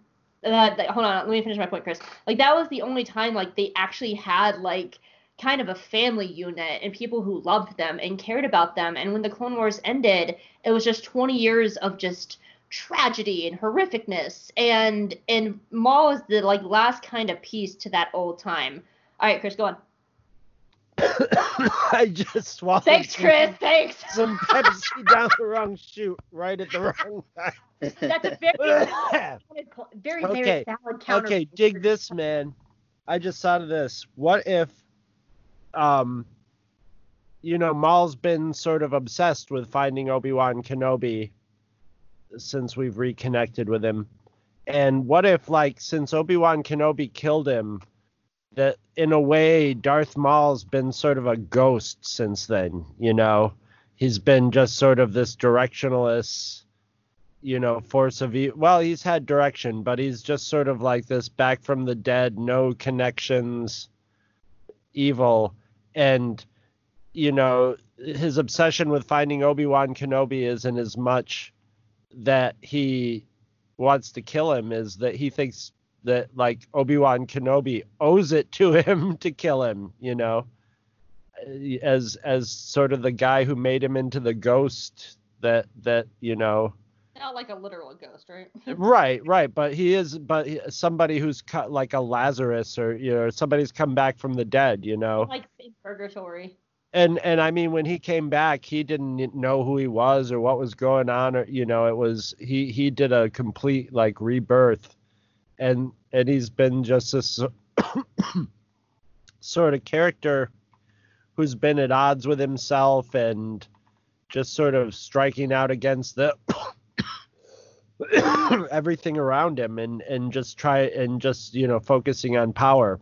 But at the same time, knowing he's never going to be, like, you know, you got Palpatine at the top of the evil power structure. So he's just sort of like this, you know, he was created by, you know, to serve Palpatine way back when, and all that's over. And he's just sort of a walking ghost. And, you know, he's kind of like that. And like maybe Obi-Wan to some extent feels that he does owe it to him in some way, and then and stuff like killing Satine and stuff is just he's doing stuff to try to get Obi-Wan to kill him. I killed your master. Well, the killing Qui-Gon was before the whole ghost thing, but like, yeah, I killed your girlfriend. Now, come on. Is that enough? He's kind of like the high school quarterback bully guy who doesn't leave town after he graduates, and he's kind of telling everybody by doing those things. Hey, remember when I was the chosen one at one point? Remember when I was a big deal out here? I won the state championship when I killed Qui-Gon Jinn. And yeah. He shoves his fist with this high school ring in everybody's face, stumbling out of the bar all drunk. Yeah. And, do you think that there was a storyline in Clone Wars where he reawakens with those metal legs or whatever, instead of finding hate, the Jedi find him and turn him? I've always wondered about this. What would you guys think if they tried to do that? I think it was always possible. We talked about that a little bit when we did Voices and Visions. We talked about what Maul would have been like if he hadn't have been, like, what kind of Jedi he would have been, and like what he would have been like if he had kind of went a different path. And we kind of thought that he would probably follow a lot of the Asajj Ventress path. Like, he probably wouldn't go fully good, but I don't think he would be like. I could see him taking a very similar path to Asajj and being very Ventressy. I think that's good. If he did go full good, it would be too much. He would be like a crusader, Mm-hmm. He would if that were to be his path, he would overcompensate and be like,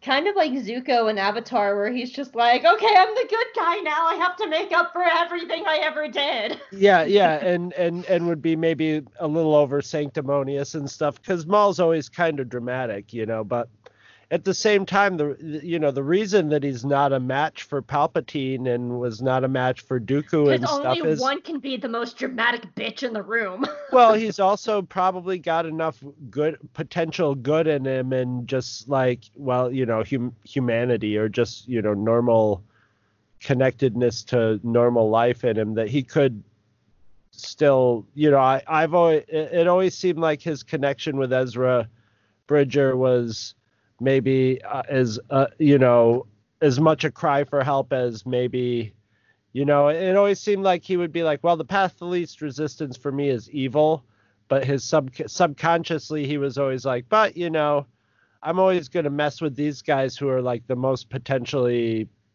people who would most potentially have the most potential to turn me to the good side, He's like an evil Hondo. I love Yes. I have one more note, and I talked about this a little bit last week about how I have one big Maul note for all of Rebels, and it's actually a gripe. It's a big old Maul gripe. And a lot of this stems from how I feel a lot about season 4 of Rebels. One of the biggest mistakes that Rebel ever made was to make season 4 a half season. Season 4 needed to be a full season, and they could have pulled Maul's storyline into season 4 more, because here's the thing. When Maul shows up in Twilight of the Apprentice, it's a big fucking deal that Maul is there. And when we talked about this at the end of season 2, that one of my big gripes of season 2 going forward is there are no Force enemies after season 2. All the Inquisitors are dead. Vader doesn't make another appearance, and then Palpatine doesn't show up until the finale. So that time period, there are no Force bad guys other than Maul. But Maul is only in 4 fucking episodes of the entire show. He's barely in the series, and he's supposed to be this big deal. He's supposed to be this huge looming threat that is there to be in the place of the Vader, of the Inquisitors, to be there until we get to Palpatine at the end. And he's barely in the show, and then he's gone. And I really feel like they could have used Maul more in Rebels, and even put Twin Suns in season 4 and made season 4 longer to have more of that Force threat content. So that is my big Maul gripe of Rebels, is I wish they used Maul more, because he's supposed to be this huge deal, but he's barely in the show. And then hold on guys, one more second. And when he is in the show, they just use repeated storylines of, oh, he's calling Ezra on the holocron. Ezra goes there. Ezra's like, oh god, I've been tricked. They beat Maul. Maul scampers away, and then repeat for 3 episodes. I think their plan is with the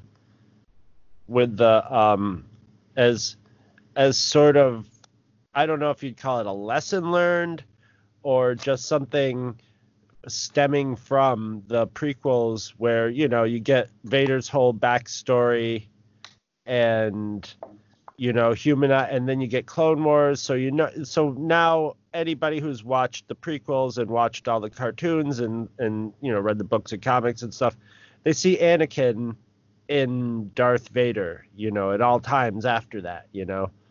And so I think that they realized with like the major tier baddies, they had to make new people like Thrawn and the Inquisitors that they could have turn up more often, because the big baddies, if you have too much of them, they lose a little bit of their scariness, you know. They lose a little bit of the suspense that you have when they finally do turn up. And then when they turn up, it's more of a big deal, and it feels more threatening.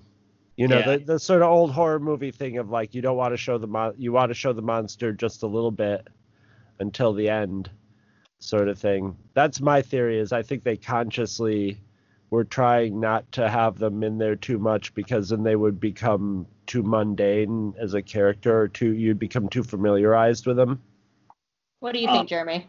I think that Rebels was more about the Force connection between Kanan and Ezra learning from Kanan more than just having a Force baddie to battle. But I also think that you would have gotten that if they would have never introduced Thrawn. I think once you put Thrawn on there, and I think they knew this too, once you put Thrawn on there, nobody's going to care about anything else. Like, there's no reason, and Thrawn is not necessarily going to lead you down the path of Force fights and Force mythology and stuff like that. And I think that was their way of saying this whole show is not going to just be about Ezra and the Force. I think that they were just like, you know what? It's also going to be about a lot of other things. And I think that's just what it boils down to, is they just didn't want to do a Force mythology show.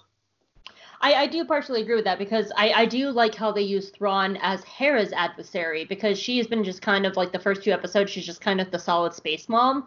But yeah. Thrawn is now Hera's adversary. And that was something we talked about at the end of season 2 as well, about how the Inquisitors was... that I am working on slowly on a big think piece about how Kanan would not be the Jedi he is without the Grand Inquisitor. Like, their stories are so intricately tied together that Kanan needs the Grand Inquisitor to be his foil and his mirror, because they are the same character walking parallel on 2 different paths. One is the path of the light side, one is the path of the dark side, and they are pretty much the same fucking character, and they need each other. But after season 2, like, then the character, like, the show shifts from the smaller story of Lothal to the bigger story of the rebellion, and that's where I think they definitely use Thrawn really well to show Hera's growth, because Hera doesn't really do much in the first 2 seasons. It's just, I'm just frustrated, because I'm not asking for, like, as Maul in every episode, but, like, maybe, like, 1 or 2 more episodes, because every time we see Maul, it's the same story. Like, it's rinse and repeat. In Holocrons of Fate, Voices and Visions, and now Twin Suns. It's the same series of events with him and Ezra. He calls Ezra goes, they get in a trap, Ezra gets out of the trap, and Maul scampers off to live another day. So I guess what I'm asking is for variety. I wish they had more of a variety of how they use Maul. I'm okay with him being in 4 episodes if they used him differently, but it's just such a repetitive story. He reminds me of Loki in the Marvel Thor movies. Yeah. Sort of, Loki's yeah, terrible. That's I love Loki. I'll fight you. I mean, just the way they use him as a character, the way, like... Yeah, I agree with you. it's like that he's a very popular character, but he's going to screw everybody over, and they all know it too. But you got to have him in the movie and have it happen. But we've always talked about how Rebels is sort of like all these parallels to all the other Star Wars stories and characters, except with the main difference being is it's about, the main good characters.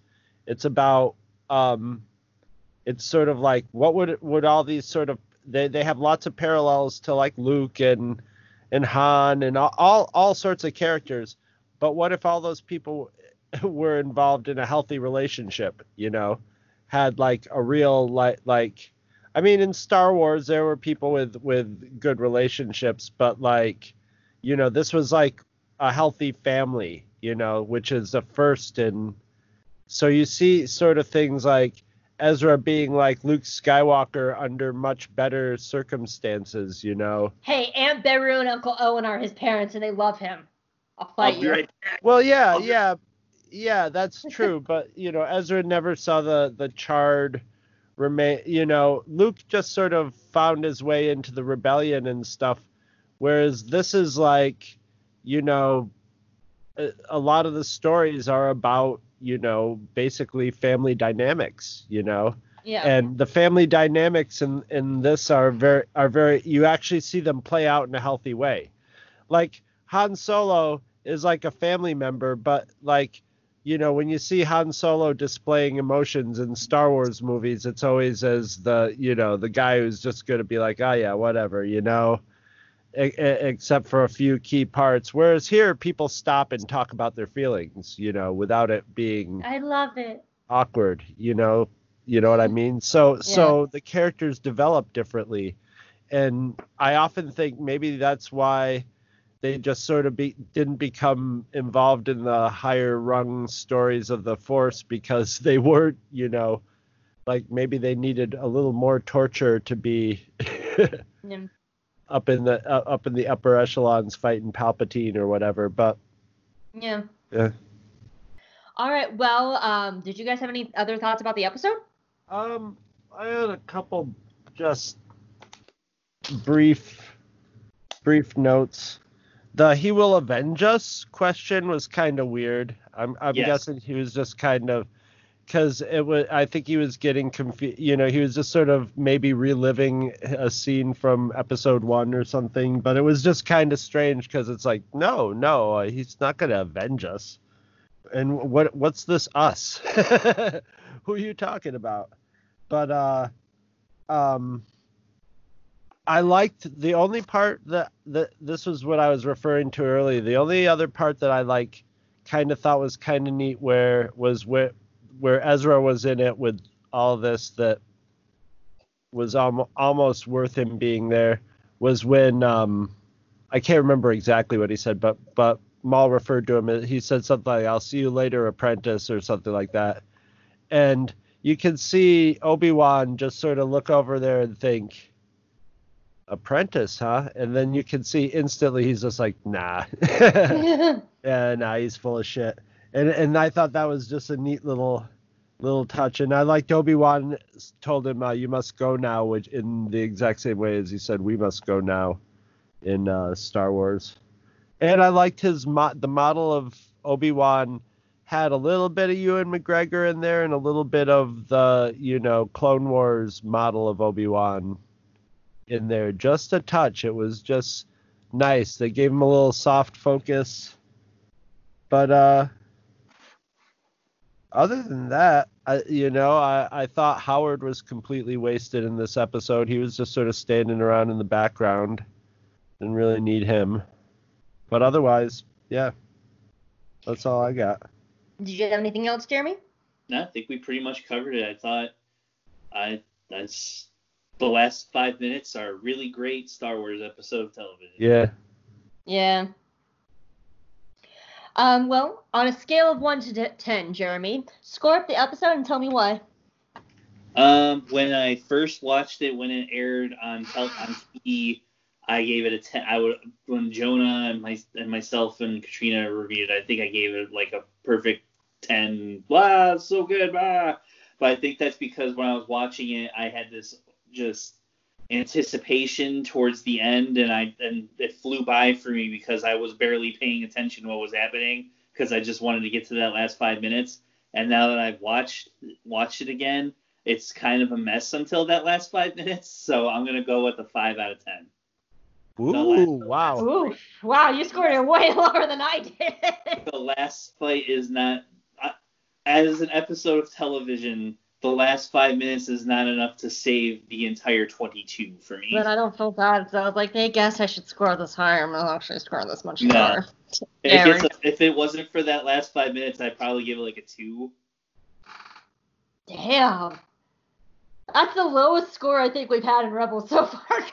Well, no, I could, yeah, but I mean, that's because we're in, but we're in here scoring up every week, so I think our score is bias high. Yeah. But it just speaks to how uneven it is in terms of storytelling. It wanders around until it gets to the part that it actually the story wants to tell. Yeah. Yeah. What about you, Chris? Score it up for me. I gave it an 8, making it apparently sounding like I might have the high score for this show. This was potentially had to be in the 9s, high 9s to a 10, and it had it potential to be like that, but it had the mojo that it had in there brought it up to an 8.5, which makes it like a better than average episode, but not narratively. Narratively, it's as Jeremy said, I think a mess would be the perfect way to put it. But for the chunks of pure Star Wars mojo that happen in there, it makes it a better than average episode, just because it's like you got to watch it to see the Obi-Wan fight. You can't miss the Obi-Wan fight. But as far as a fully conceived episode, I could almost see giving it like a 6 or a 7 as that, and then an 8.5 as just like I got 8.5. I got better than average enjoyment, but it was all crammed into 5 minutes. And if they would have done 22 minutes of that, I think my brain would have exploded. So I really would have preferred that. For me, this is a Sunny Day in the Void with really good 5 minutes tacked on to the end. Like it's not a good episode except for the ending, and that's why people watch it. Like, you watch it for the Maul and the Obi-Wan fight. You don't watch it for the rest of the stuff. I was kind of thinking earlier while we were talking about it, like, part of me kind of wish I had Jonna on this call too, because she's such a huge Ezra fan. Like, she'd be here defending Ezra's story. She's somewhere just divorced me as a podcast co-host. Like she would be here, like, defending Ezra so hard, but then on the other hand, I was like, I'm glad she's not here, because then it'd be 3-on-1 dogpiling on her. So I'm kind of glad she's not here. But, like, you just cut Ezra's story and make it 22 minutes of Maul and Obi-Wan, and it would be so compelling. Yeah. And one scene does not make an episode work. I actually purposely scored it high, but thank you, Jeremy, for scoring it so low, so now I don't feel bad about it. I gave it a 7 out of 10. I mean, if it was all Maul and Obi-Wan, it would have been probably one of the best animated animated Star Wars things ever to be done. Yeah. Yeah. Well, go ahead, Jeremy. Nope, I was just agreeing. I was just going to say, 100%. I would have probably given it a 10. Well, as always, you can leave feedback on iTunes, Twitter, or on the Two True Freaks Facebook page. This week, we're not going to be reading feedback because we do have a guest on, so we're running a little bit long. But you can definitely leave feedback for this episode here. We do have a new website on the way, which I'm so excited about. And that's all that we have. Anything else? No. Maul's the man. We love Maul. All right, Jeremy, where can people find you in your new future podcast, The Maul Hours by the Maul Walkers? Well, if I ever get that off the ground, you can find that. How about this? The malted milk malls. Oh, jeez. Okay, Chris, no. He's going to give you back Yoda at this point now. What? Huh? Yoda was having a funny dream. Did it involve Rex and Yaddle? Does it involve moist thongs? Oh, mining moisture thongs. Yoda very good at that. Yoda, have you ever read any of my stories on bleedingcool.com? Do they have pictures? Yoda likes pictures. Some would argue that there's too many pictures, so the site doesn't look properly all the time. Oh. Yoda's laptop has many midichlorians. Upload sites fast, very fast. Yoda has to get his spaceport in quantum 17G. Ooh, well, since you have such a powerful one, then you can go to bleedingcool.com and see what I write about on a daily basis, and then you can follow. If you have Twitter, Yoda, you can follow me at Jeremy Ohio. We can go back and forth a little bit about Dagobah. I have many questions about Dagobah. Oh, Yoda knows much about Dagobah. Many corners of Dagobah Yoda's been to. Yes. Take you to the tree, Yoda will. Yes. And then see your dark side, you will. Whenever we decide to record another episode, Yoda, you can hear me and Jonah Marie Macias talk about your babies, or Yaddle and Rex's illegitimate child, Baby Yoda, on the Beskar Pod, part of Geeky Bubble. And didn't you used to have another podcast called Hanging with Team Kanan? We did. If you want to go back and listen to me and Jonah and Katrina Dennis talk about Star Wars Rebels, look up Hanging with Team Kanan. It has an intro from Vanessa Marshall, which is really cool. And it's a fun show. We had a lot of fun recording that show. I missed it.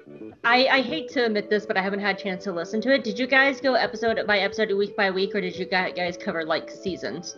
We did episode by episode as they aired. Awesome. I just know 3 years from now on the third or fourth season of The Mandalorian, we'll be going like, remember when we were joking? We said it was a joke that Yaddle and Rex had a baby. Who would have ever known? That happens, then that'll be the final proof that the story team listens to our podcast. Yeah. That's us truly testing them, guys. If you're listening to us for stories, ideas, that's your ultimate test. Will you have Baby Yaddle be the spawn of Rex, or Baby Yaddle, Baby Yoda be the spawn of Rex and? The two of Mandalorian is where they introduced Baby Yaddle. All right, Chris, where can people find you? You can find me at twotruefreaks.com. That's our podcast network website. And we got all our podcasts there from all the way back to 2008. Yep. Something like that. It's 2008. And you can sign up for our RSS feeds for all our shows. You can get all our shows on one mega feed there, or you can go to iTunes to do that. You can go to Twitter, and our Twitter feed is run by the incredible edible Gene, the podcasting machine. Nom nom nom nom nom. Gene. And I think it's a thing, we're Jeremy. on Just roll with it. Right. We're on, yeah. It's a thing. Just roll with it. It's a running. I'm just out here singing Sarah McLachlan in my head, thinking about mall memories. Oh, in the arms of a Zabrak. No, it's the Dawson's Creek theme song. I don't remember. I never watched Dawson's. Oh wait, that's Paula Cole. Never mind. It doesn't matter. My 90s singers of sad music mixed up. Only you, $1 a day, can save Maul from these horrible conditions. Go on, Chris. I'm sorry. We are also on Facebook. You can go to the Two True Freaks podcast page on Facebook, where we post all the podcasts as they come up fresh and live. And you can also go to the Two True Freaks Cantina, where everybody just hangs out to talk about stuff. You can just come over and talk about stuff, man. We listen to records and stuff. No big deal. It's kind of cool. All right. I think that's it for me. What about you? I have to say, if you're a new listener and you're here listening to this episode because Jeremy is here, first and foremost, welcome to J Guys and Jedi. Thank you for coming. When we say that we have a network, we have 40 shows, and they're not all Star Wars. They're anime and comics. We have a Power Rangers show. We have a wrestling show. We have Yeah, we do. We have a wrestling show. It's a. Do they go weekly? No, they're monthly. They whenever they get it together, whenever they can get all together to it. But we got a Power Rangers show. The Charlie Niemeyer does the Power Rangers show, has been just like pumping.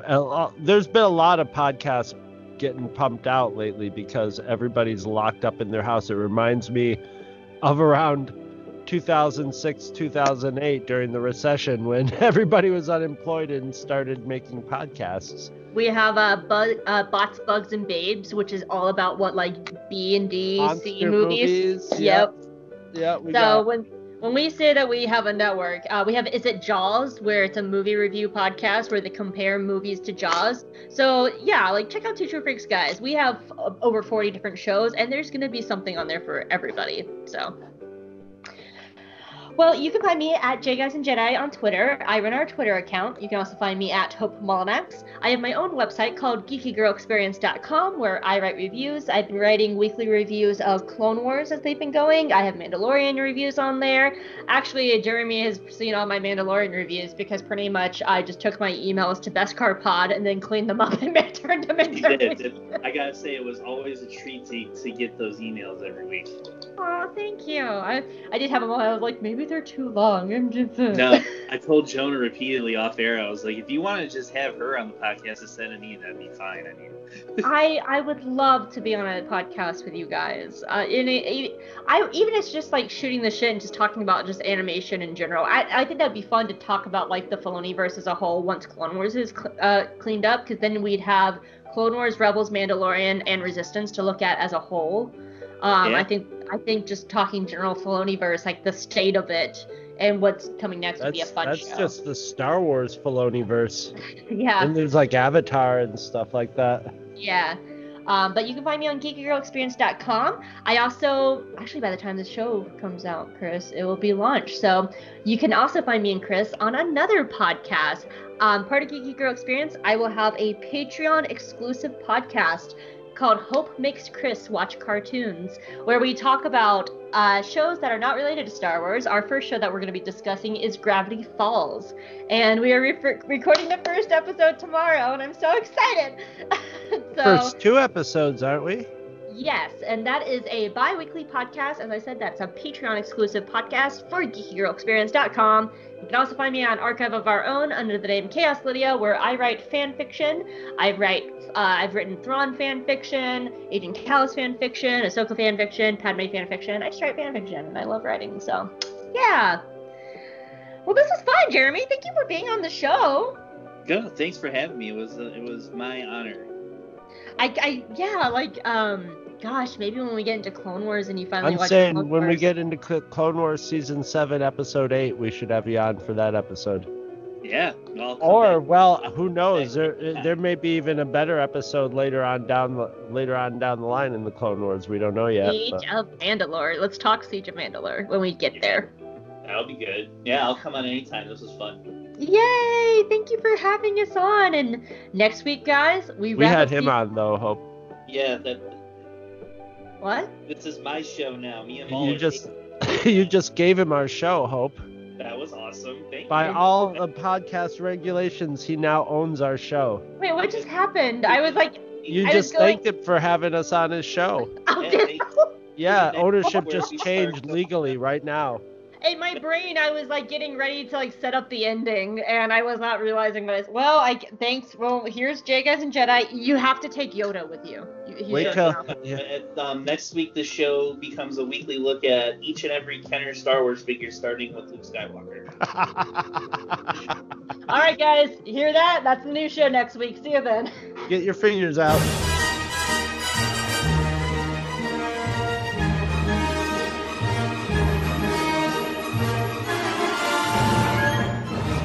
Visit our website at twotruefreaks.com. Two True Freaks is always spelled TWOTRUEFREAKS. You can email Two True Freaks directly at twotruefreaks@gmail.com. Two True Freaks and all of its excellent affiliates are available on iTunes, and you can choose to subscribe to either the entire network if you wish, or pick whichever individual shows you want to follow. We have so many shows to choose from, there's just bound to be one that appeals to your particular fandom. Just search Two True Freaks with an exclamation mark at the end, space, and the number 2. You can find Two True Freaks on Facebook. Just search for Two True Freaks. If you ever leave your house and you actually have friends, why don't you tell them about Two True Freaks? If you've enjoyed our show, please won't you take a moment to rate us on iTunes? That helps others find the show too. Thanks for listening. And join us every Monday for new episodes of Two True Freaks.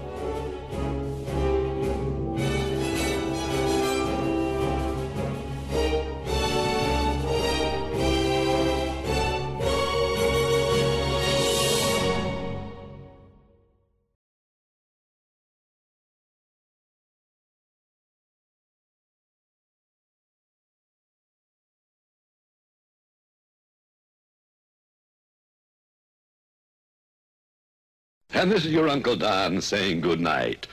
Good night, little kids, good night. We're off? Good. Well, that ought to hold the little bastards.